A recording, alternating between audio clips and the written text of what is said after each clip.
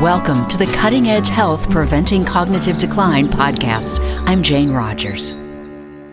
Dr. Sharon Hausman-Cohen is our guest today. She co-founded Intellex DNA. They've created a tool that can help identify the root causes of cognitive decline. Their research is focused on making genetics actionable and understandable for each individual patient. Dr. Hausman-Cohen got her medical degree from Harvard Medical School, and she also has a clinical practice in Austin, Texas, called Resilient Health. I am so grateful for this interview and her work. It changed my life. And before we get going, I just want to thank you for just taking the time. I can just feel your busyness. I can tell you're a busy girl. And I just really appreciate you saying, I want to do this. This is important. Oh, no, it's my pleasure. I love doing this because without people like you, we can't get the word out. And so many people find out they're an APOE4 and they get scared. And that's not helpful because not at all. Yeah, there's so much that can be done. So let's start at the very beginning. You're an MD, but you saw this need. Tell me your story. How did you end up helping people with their genetics? So you could start anywhere. I could go back 30 years or even further, because even when I was in college, the research I did, the interests I explored helped. But of course, you don't know at the time that all these different things that you're doing are going to lead you to the path that you end up on. And I went to grad school. I went to medical school. And again, I was interested in research because that's why I'd gone to grad school to start with, but I never thought I would end up having a goal of trying to change the way that medicine is practiced. And I had gone actually to Harvard to get a PhD in neuroscience. I was interested in how the brain worked on a very, very minute level, on how the different hormones and brain signals happened. And then decided I wanted to work on a more global level and switched to become a family physician, which is kind of like the opposite of a PhD. We specialize in people birth to death, so it's kind of a broad topic.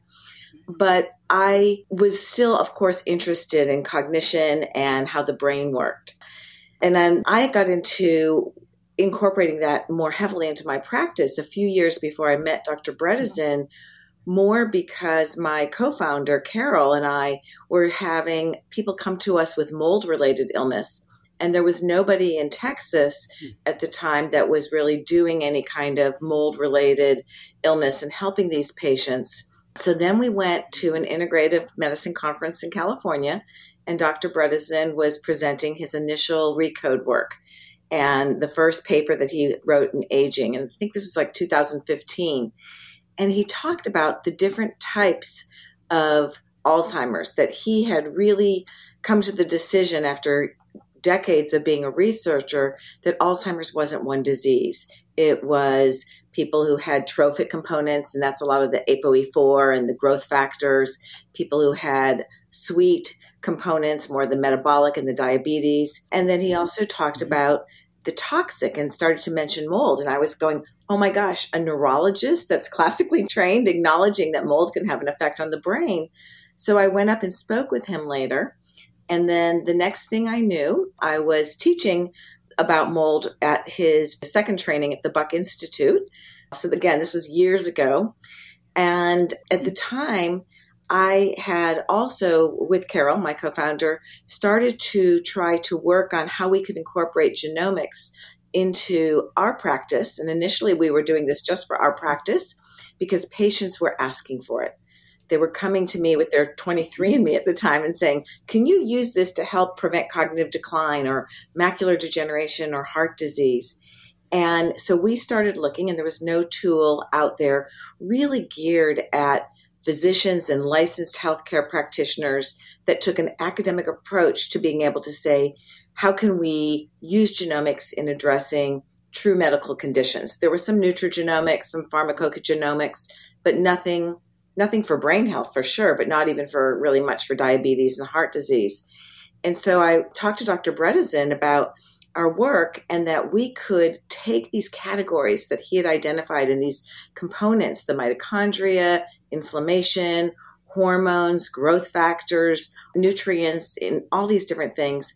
And we can map it out genomically and make it so that his work could have more precision, or that clinicians wanting to help with reversal cognitive decline could better understand the root causes. Mm-hmm. And that's how it started. And so we did it. Fabulous. And tell us about its Intellex DNA.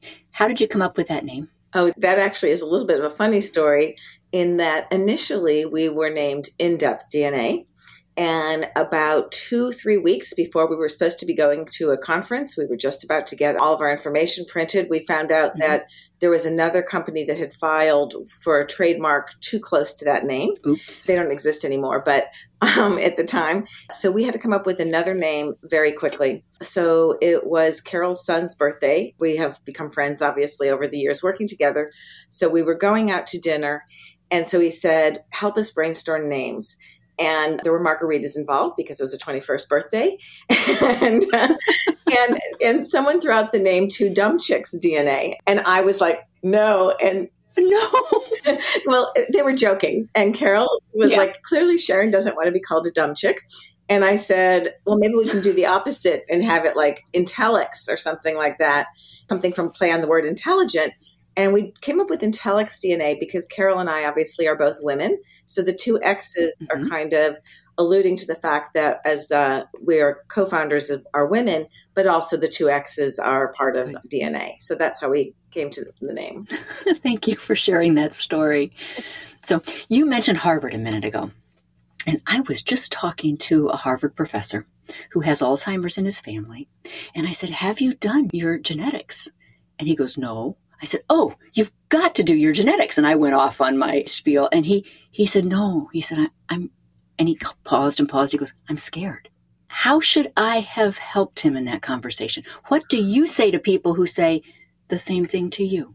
Yeah, and I think people get confused between genetic illnesses and genomic illnesses. And you can be a professor, you can be a physician, but we really don't get a lot of discussion of that in medical school. So a genetic illness is something that is inherited. So cystic fibrosis, Tay-Sachs, if you get 2 copies of those genes that cause that, Huntington's disease is another one that's a genetic illness. If you have even 1 copy of Huntington's repeats, you're going to get those diseases. Those are pathogenic genes. And so that genetics is the study of inheritance. Genomics is the study of how small changes in our DNA have effects on our health and well-being. So what we look at with Intellex DNA are not pathogenic genes. Nobody's going to get bad news. You are going to get X, Y, or Z. But instead, what you're going to get is what are contributing factors. And we'll kind of step away from brain for a second and talk about heart disease, because that's a little more familiar to most people. We know that heart disease is not just caused by high cholesterol. Heart disease has components of people putting calcium into their arteries. It has components of inflammation. It has components of microclotting. It has components of the blood vessels squeezing too much. When you map out any disease to its underlying components, then you have all these variables that you can address. So what I tell people is, first of all, there's a paper that we published that is pretty accessible, and they can read that in the Frontiers of Neuroscience and Aging, where we give 3 cases of 3 different ApoE4 individuals. One was even an ApoE44 who had been admitted into an Alzheimer's study because she had a positive PET scan. So they all had borderline mild dementia, and all of them got well. And we purposely gave 3 examples from across the country to help people say, oh my goodness, you can get better. And how do we do it? Well, it was different for different people. So the reason to do genomics is, for example, the woman who was the ApoE44 who'd been accepted into the study, she was 62 and having cognitive decline, but there were a lot of reversible things. She had a lot of things going on in inflammatory pathways, in pathways that related to how she removed toxins and toxicants, pathways that related to her mitochondria, and even things that related to not being able to get enough blood flow to the brain. So you address everything you can. And of course, there's also things you can do to help ApoE4, that gene as well. And she actually got up to a 30, which is completely normal. Oh, that's fabulous. And she did go down a little bit during COVID, which is not uncommon. So she went from the top of normal to, a little lower in normal, but still she was ready to kind of accept a diagnosis of Alzheimer's until she heard about what we were doing. And now it's years later and she's still doing really well. I mean, she doesn't feel like her memory is as good as it was when she was 20, but she's not worried about, gosh, I need assistance with my activities of daily living. And that's a really big difference. There was another guy who was a firefighter. He couldn't do anything. He was in Florida, but he had been a firefighter in New York. And he couldn't do his taxes. He couldn't kind of function well, was starting to get dementia.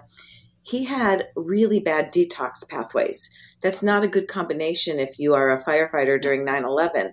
But once that was realized, again, his doctor did things, push his detox pathways, remove the toxins, and actually did hyperbarics with him because, again, there were some blood flow issues, and addressed nutrients and all these other things. And again, he actually wouldn't do the final follow-up CNS vitals, which is a measurement for cognition, when we reached out to him, because he's like, I am so busy. I can tell you my cognition is fine. I just took my son on a hunting trip and I did my own taxes and I'll get back to you. So really, it's the message I would give, circling back to your question. Sorry about that. I would say genomics is empowering. ApoE4 is not enough to know because it is one of many, many dozens of components that contribute to cognitive decline. And the reason we do genomics is because when you understand all of those other factors, you can have a precision plan for you. You can absolutely start with the work of Dr. Bredesen, but if you read his books and you go, oh, it could be choline, it could be homocysteine, it could be TNF-alpha, it could be IL-6, it could be this, it could be that, all of a sudden you're taking 40 things a day. And that can be pared down for most people when you use a precision approach of genomics. So it actually saves you money, stress. Not everybody needs a keto diet. There's all kinds of different things that you can learn from your genomics. That is so important because when I started showing signs of cognitive decline at the same age my dad did, both my parents passed with it eventually, but I read Bredesen's book. It was 2015. It had just come out and it changed my life. But I went through and I did a spreadsheet of all, at the time, 36 different holes in the roof. These are all the things you need to look at in order to turn this cognitive issue around. And you're right, I hit all of them. And thinking, I need to do every single thing on there. And I was able to reverse my trajectory.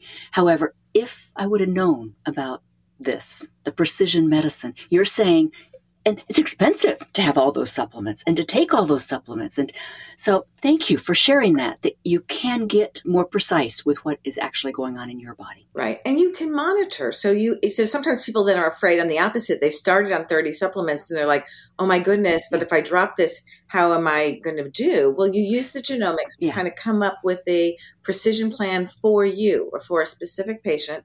But then you also can use, there's great testing. There's something called CNS Vitals, which is a computer test online. There's other tests where you can see, am I still doing fine? Because we're not trying to make life difficult for people. We're trying to come up with the most precise plan and the most effective plan for each individual that is easy as possible to implement. And then the other piece is a lot of people who have cognitive decline in their family, it is not due to ApoE4. There's vascular components, and again, many other components, hormone components, something called white matter changes. So the more you know, the more you can kind of figure out what's going to help you. So let's talk about the more you know. I know for Intellex DNA, XX DNA, you need to have a physician order this test. So how does someone find a doc to do this? Well, that's actually pretty easy. If they go to the Intellex DNA website and put in their zip code and their email, we can send them a list of physicians. So there's MDs, DOs, naturopaths, nurse practitioners, PAs across the country that are trained. And we're happy to give people a list of people who are trained in their area. Excellent. And you mentioned there is a cost to this, but in the end, because it helps you be so precise as to what you need, it offsets that. But what is the cost that someone can expect to do a brain panel? So the test itself is one part of the cost, and the brain panel itself is $900, but it depends on what the physician charges for the interpretation. So it can vary a little bit because some people have it part of a year-long program, other people have it part of a consult, and then some people, and I really encourage this, we have 3 different basic reports for genomics. I mean, you can do genomics on anything from liver disease to kidney disease to heart disease to diabetes to depression to anxiety.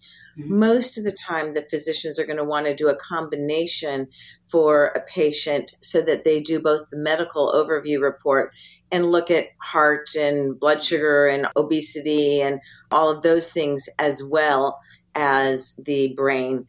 But again, one of the things that Dr. Craig Tanio and I were talking about one day is he asked his patients a year after he had done their genomics and found that he had tremendous patient satisfaction, including with the cost, because he said people had come to him often on a recode protocol. And he's like, well, once we were able to optimize their supplements, they saved $1,000 in the first year by not being on as many things. So I think that it is an investment, but we have had incredible patient satisfaction because genomics is not just about identifying SNPs, but it's about knowing what are you going to do about the information.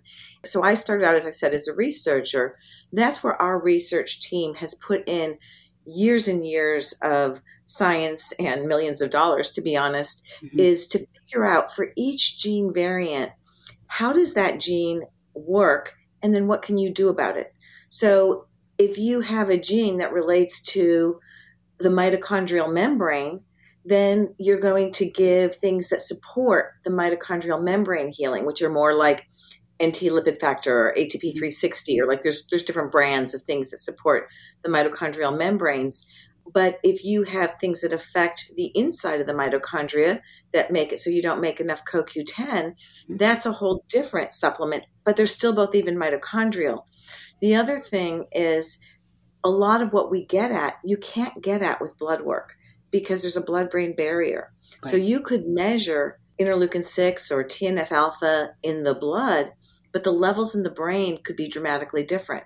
So you might have normal levels of B12 in the blood, but you might not be able to transport it to your brain. So genomics lets you go so much deeper that it becomes a cost-effective intervention, and you only have to do it once because unlike other tests that can fluctuate, your genome, your DNA doesn't change.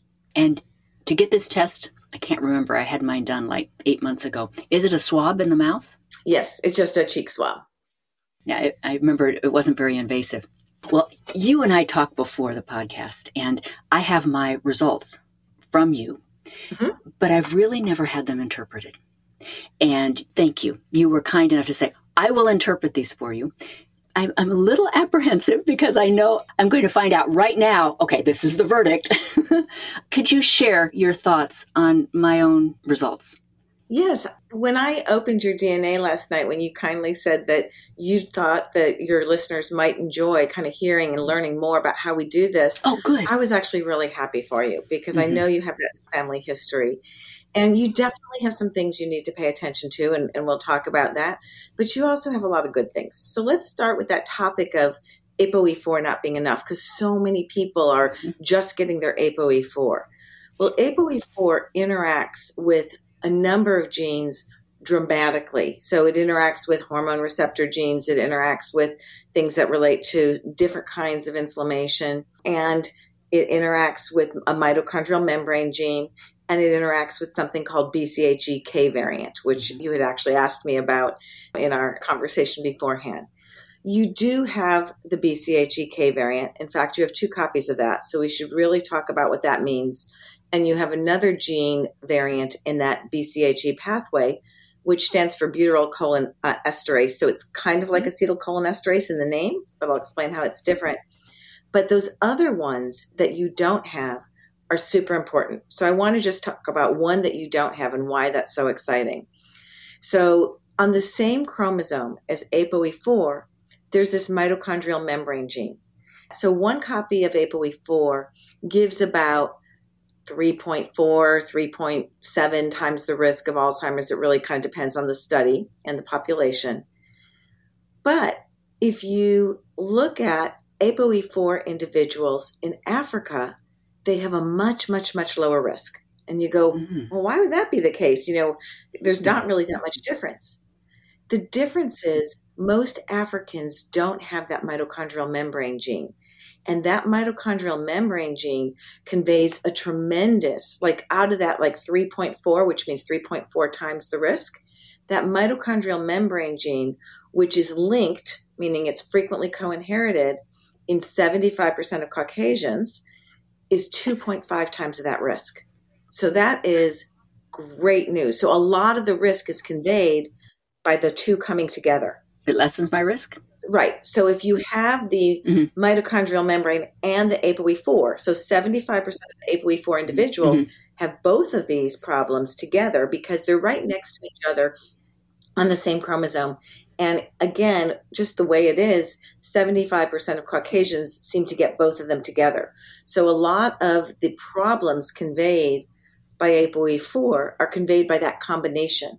So you don't have that mitochondrial membrane, so that makes your risk much less. And in my experience, having done this now for 7 years, the people who don't have that mitochondrial membrane, we do so much better with. We can get them well so much easier. And in fact, I have a 82-year-old woman in my practice who is an ApoE4/4, and she's still in the 95th percentile on her CNS vitals. Great.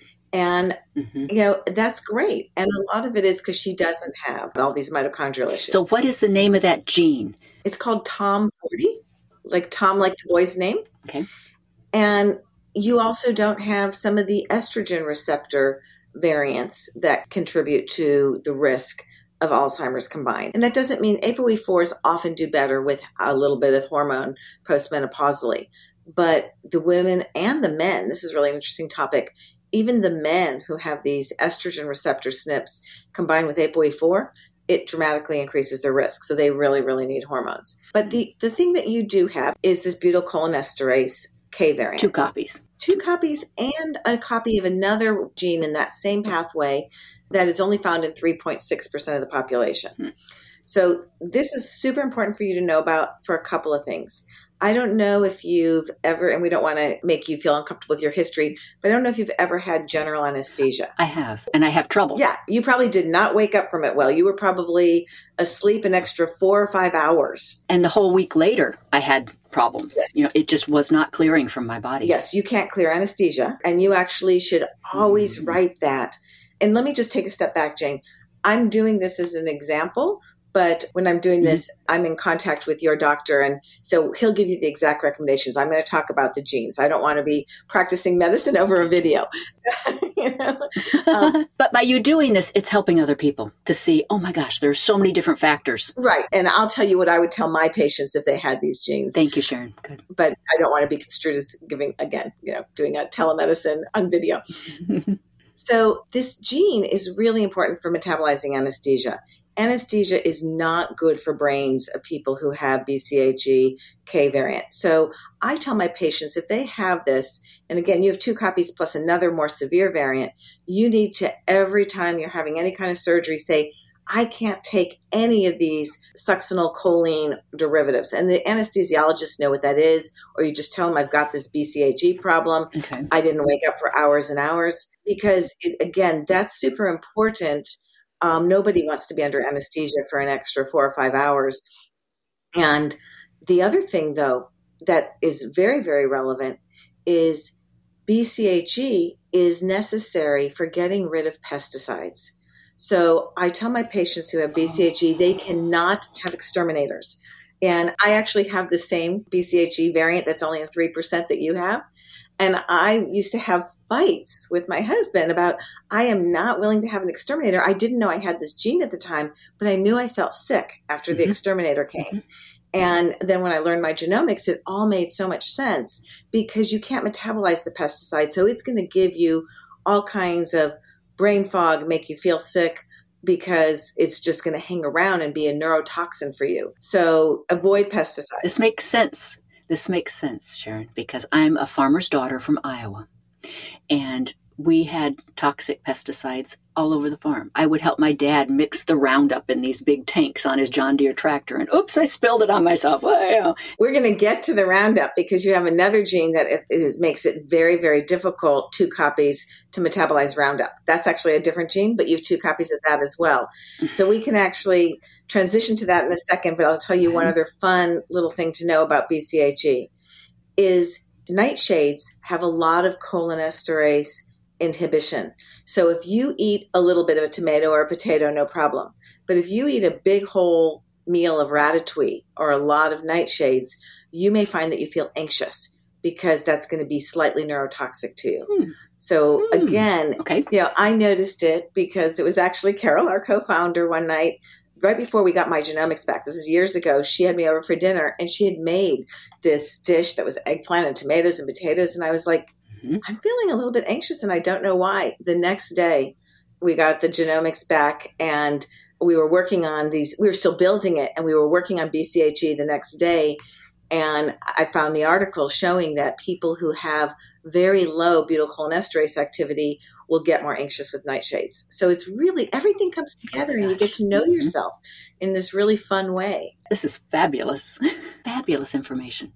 Before we go to the next gene, I want to say what I tell my patients who have that do about it, because the problem with BCAG from a cognition standpoint relates to the inability to clear all these toxins and pesticides, and butyrylcholinesterase normally helps to prevent the amyloid beta from forming tangles. So that's the other part that's a problem. So what do you do about that? So there's a lot of things. And again, in the tool, we give and discuss all the potential interventions, and you can discuss with your doctor. I know you're going to talk more about them with it. But ashwagandha is one thing that I use for my patients who have this, because ashwagandha can help properly process the amyloid so that you don't get it into the form that gets into the tangles. And ashwagandha, and you can actually, in the literature, in our tool, we have all the references, but you can see that ashwagandha helps to prevent those different kinds of tangles. And so since BCAG being low increases it doesn't increase the amyloid beta, it increases it coming together and making those twists, those fibrils. So you can block that. So that's one way. And I'll give you on each of these things we talk about one way. And then again, you and your physician can decide what the best way is for you. This is fabulous. Fabulous. That's so exciting. Yeah, it's really fun. Yeah. And another gene that you have is what I call the Roundup gene. It's GPX1, glutathione peroxidase. Okay. And this gene, it's an antioxidant for the mitochondria and for other parts of your body. So it's part of the detox pathway, but it's also, again, really important to keeping your mitochondria healthy, because your mitochondria are taking oxygen and turning it into ATP, into energy. Anytime you have any kind of power plant, so if you were to have a nuclear reactor, there's nuclear waste. Oxidative stress is your nuclear waste. It's your oxidative waste. And GPX1, we have a ton of ways in the body for getting rid of this oxidative stress, but the mitochondria don't have quite as many. And the mitochondria use GPX1. So the other area that GPX1 is involved is being able to get rid of Roundup damage. And really interesting study was done in Ecuador on the Colombian-Ecuadorian border, because they were spraying Roundup to get rid of all the cocaine that was being grown in Ecuador. But the coffee growers, there's no big fence in the air that prevents the Roundup from going over to Ecuador. So the coffee growers in these villages were getting sprayed with it. And they showed that the women who had 2 copies of GPX1 had a lot of health problems, including obesity, but they also had 9 times the risk of their children having birth defects or them having miscarriages. So again, Roundup is really bad for you. So I would say you need to be very careful about grains and not eat grains that aren't organic. But even with organic, a lot of them can be fairly contaminated with Roundup. They're going to get better about that. We're going to, in 2025, companies are going to voluntarily test grains. Oh, good. Even Cheerios is going to start to test where their oats are, because oats are horrible from a Roundup standpoint. Hopefully we'll lower the amount of these things that we can allow in our food sources. It's gone up 300-fold in the last 30 years, what the allowable amounts are. But in the meanwhile, be really careful. So things that help the people who have problems with their GPX1 include getting enough selenium, because selenium's the cofactor. Okay. So if you have a gene that's not working well, you don't want to be missing the cofactors that make it work better. Mm-hmm. So I tell people Brazil nuts, I like to do whatever I can with food. Mm-hmm. So Brazil nuts are a great source of selenium. And so if you can just make it so that you get 7 Brazil nuts a week, at least that won't make your function any lower than it is. I'm eating more than that. I love Brazil nuts. Well, don't overeat Brazil nuts because too much selenium is not great either. So be a little careful. Don't have a cup of Brazil nuts. Okay. But there's other things you can do. We have other ways that we can get rid of oxidative stress. So sulforaphane. Mm-hmm. So the sulforaphane is like Avmacol or Bronchoprotect. That helps with those pathways, with the glutathione-dependent pathways. But you can also help with the other pathways that get rid of oxidative stress. So like algae, mm-hmm. like chlorophyll or Algae Bits is a brand of these little green things you can mm-hmm. chew. That can help with oxidative stress. So you should talk to your doctor about what's the best way for you to protect the mitochondria, get rid of oxidative stress. Now, the next one that you have that is, again, I think it's a really fun one. I don't know if you have any family history of cataracts. I do. Yeah. So your eye uses vitamin C as an antioxidant. So we have different antioxidants in the body. We have vitamin E, we have vitamin C, we have CoQ10, we have glutathione. And again, about 10% of the population don't recycle vitamin C. So humans don't make mm-hmm. vitamin C. Mm-hmm. They have to get it from their food. Some animals make it. You can't recycle it well. So that means you need vitamin C more than the typical mm-hmm. person. And if you look in the studies, in the literature, low vitamin C is associated with higher risk of cataracts, but so is the gene that makes it so you can't recycle vitamin C. So this particular gene has been associated with about a 250% increase in the risk of cataracts because you're low in vitamin C. So you can overcome it by just making sure you get enough vitamin C. And I don't want you to think you have every nutrient that you need. There were some nutrients that you do great with. You know, you're fine at your absorption of zinc and mm-hmm. magnesium. Mm-hmm. So there's different people. B6 you're fine with. Everybody has the different things that they need. There were a couple other nutrients that for you are important. And one we already sort of talked about when we were talking about transporters, and that is B12. So you are not good at carrying B12 into your brain. So you can have completely normal B12 in your blood, but if you can't transport it to the brain, that's really important because B12 is really necessary for your nerves to signal. Everything nerve related, whether it's pain, cognition, B12 is great. With my patients who have 2 copies of this, I tell them, instead of having a normal B12 level be for you, 300 to 800, I want your level to be 1,000 to 1,500 or even up to 2,000 because we need to kind of flood those receptors so you have enough B12 for your brain. And I've had patients with this where that makes a huge difference. And a certain kind of B12, adenosol or methyl or hydroxy?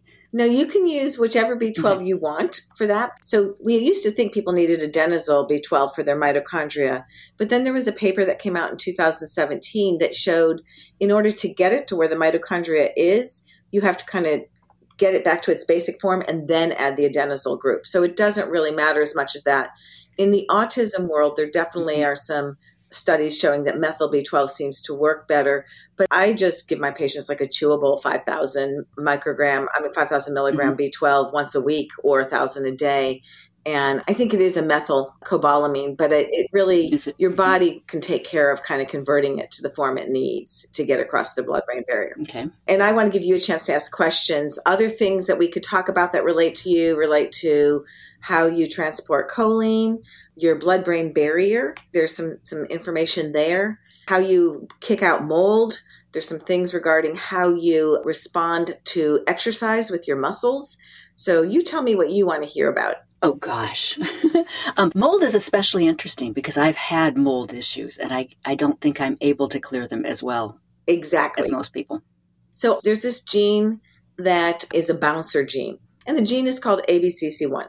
Now, you have to realize you can't just go look at a report and go, oh, I see ABCC1 on my, Self-Hacked or 23andMe or any of those things, because there are over 1,000 variants in each gene. And what a variant does depends on where in the gene it is. So I'm going to take a step back and explain that before we talk about this, so people don't try to go look and see, do I have it? You have to know the particular location. And so I'm going to use vitamin D as an example. Vitamin D is actually a hormone, not a vitamin. Really? Well, because it works with the vitamin D receptor. So a hormone is something that it's absorbed and then has effects that are across the body. So vitamin D binds to the vitamin D receptor. So think of it like a little docking station. And then the vitamin D receptor goes into the nucleus and causes changes in 100 other genes in terms of transcription. So it's a lot like how estrogen works. Estrogen binds to receptors and causes genes. And that's why I say it's really, vitamin D is both a vitamin and a hormone. Well, the vitamin D receptor, when combined with vitamin D, its job is to turn things off. But if you think of those old ribbon candies, those candies that were kind of like up, down, and they had all the tangles, you can have a change in one location where the vitamin D receptor interacts with bone, another one where it interacts with mast cells, another one where it interacts with the kidneys, and another one where it interacts with the brain. And all of those effects are specific to if you have a change at that location. So vitamin D's job is to turn things off. There's one vitamin D receptor variant that's associated with osteoporosis because you can't turn off bone remodeling and you can't turn off calcium excretion, so you overexcrete it. There's another vitamin D receptor that relates to overactive mast cells and high IgE because you can't turn off that. The vitamin D role in cancer is you can't turn off your growth of your cells. There's even a vitamin D receptor associated with being taller because if you can't turn off bone growth. So the same thing is true with ABCC1, but there's one particular variant. So ABCC1 can relate to how you treat a lot of different drugs, but it depends on the variant. But there is one variant that has in specific been shown to relate to how you treat certain mold toxins. And so think of ABCC1, I call it the bouncer gene. It identifies something that's not supposed to be in your brain and kicks it out. So if you can't kick out mycotoxins from your brain, it's harder to clear them. Other variants in ABCC1 relate to how you kick out certain drugs so they can convey resistance to chemotherapy, for example. Oh, that's interesting. Okay. Yeah, so there's different variants. But yeah, you probably did have a little bit harder time. That same gene is involved in kicking mercury out of the brain. Yep, I have mercury problems. And it's other tissues as well, but right now we're talking about the brain. So for people who are having problems clearing mercury, I usually keep them on a sulforaphane their whole life. That's kind of one of your daily things. And that's best taken with food because that increases your ability from all the other pathways to clear some of those toxins and mercury in particular. And then I watch mercury levels. And I know you've given me a certain amount of time, and I know you're busy, so I don't want to go over. But tell me briefly about the muscles, because I don't like to exercise. I do it, but I don't like it. Is there a reason why I don't like it? And I'm fine going over, Jane. If you're fine, I'm fine going over. Okay, thank you. Yeah, I love this one. Thank you. You have what's called an AMPD1 deficiency. And again, all of these little letters, what I like to tell doctors to do and what I tell patients is let's come up with a name for the gene that makes sense. So that's the muscle storage gene. And so we normally use our blood, with sugar, we have that for a certain amount of quick energy. But if you're going to do something sustained, like exercise, you're going to run for, an hour or even 20 or 30 minutes, you're going to need to use the muscle energy, the energy stored in each muscle. Well, people with an AMPD1 deficiency, they don't store the energy well in their muscles.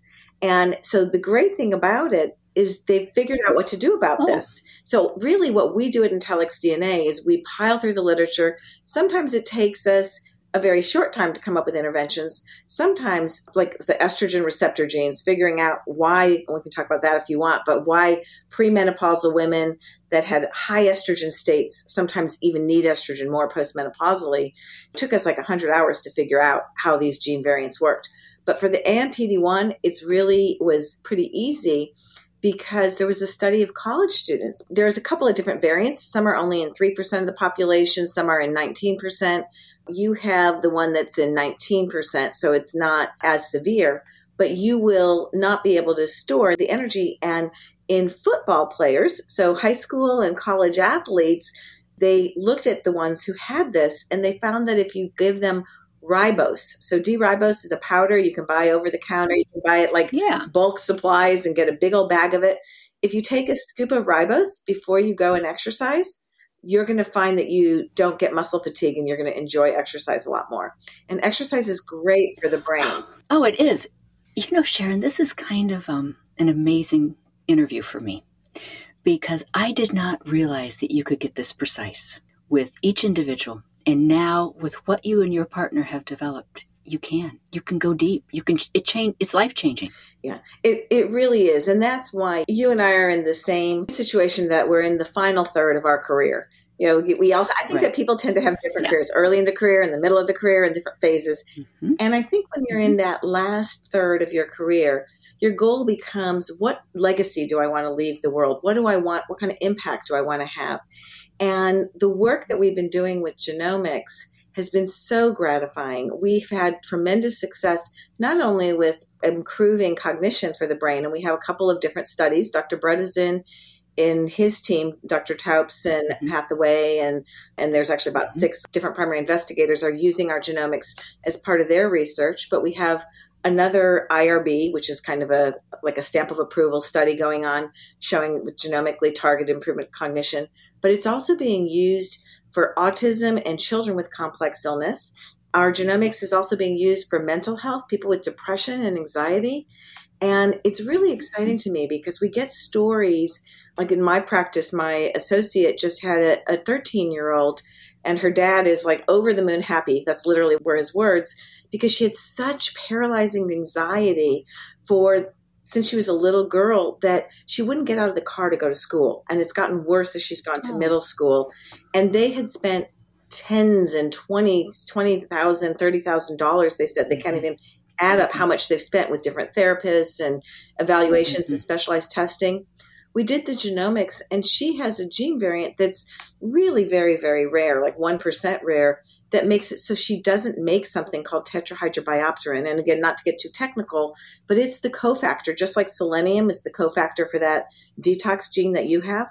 Tetrahydrobiopterin is the cofactor for MTHFR, for making serotonin, dopamine, and norepinephrine. Oh my. As well as melatonin. So if you can't make your brain chemicals, you're going to get anxious. Of course, mentally feel good. Mm-hmm. And so it was life-changing for her to describe that. And tetrahydrobiopterin is a pretty expensive prescription. It's about $100 a month for what she needs. And I was apologizing to the dad. I'm saying, I'm so sorry that what we found out about your daughter is so expensive. And he goes, please don't apologize. My wife and I are over the moon happy. We now have a child that not only gets out of the car, but she is joining and participating in sports, going to parties, and she's acting like a normal teenager. So, I think that the value of genomics is we're all different, and genomics gives insight as to what makes us unique. It's kind of like your blueprint. Dr. Sharon Hausman-Cohen, thank you. Thank you so much for taking this third of your life and giving it such wonderful purpose that you're helping so many people. It's totally impressive. Deep bow to you. Thank you so much. Thank you for helping to spread the word. And we will be here. And I also want to just say, if any of your listeners have a doctor that have not yet trained in Intellex DNA, they should just reach out to us. We have a fantastic training program and a mentoring program. And when they order their first report, we don't charge our physicians for training and mentoring. Mm-hmm. We want to get people up and running because we need more people that are willing to do precision medicine. There's a lot of people out there asking for our help, and we need to partner with the healthcare providers across the country. So just tell them we can help them, and we will make sure that they get great results even on their first report. So if someone's interested in doing this, what's your URL? It's intellexdna.com, INTELLXXDNA, all smushed together.com. And there's a patient tab as well as a physician tab. Mm-hmm. And there's also some other podcasts and articles that they can look at. But reach out to us and we'll get you a list of names of people in your area that are offering this. It's fabulous. Thank you. Thank you for your time. Have a great day. Thanks. You've been listening to the Cutting Edge Health Preventing Cognitive Decline podcast. Any information shared here is for educational purposes only. Guest opinions are their own. This podcast is not responsible for the veracity of their statements.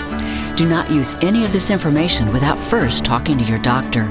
Cutting Edge Health, LLC, is not responsible for what may happen to you if you use their information in place of official advice from a medical professional. Thanks for listening. Be well.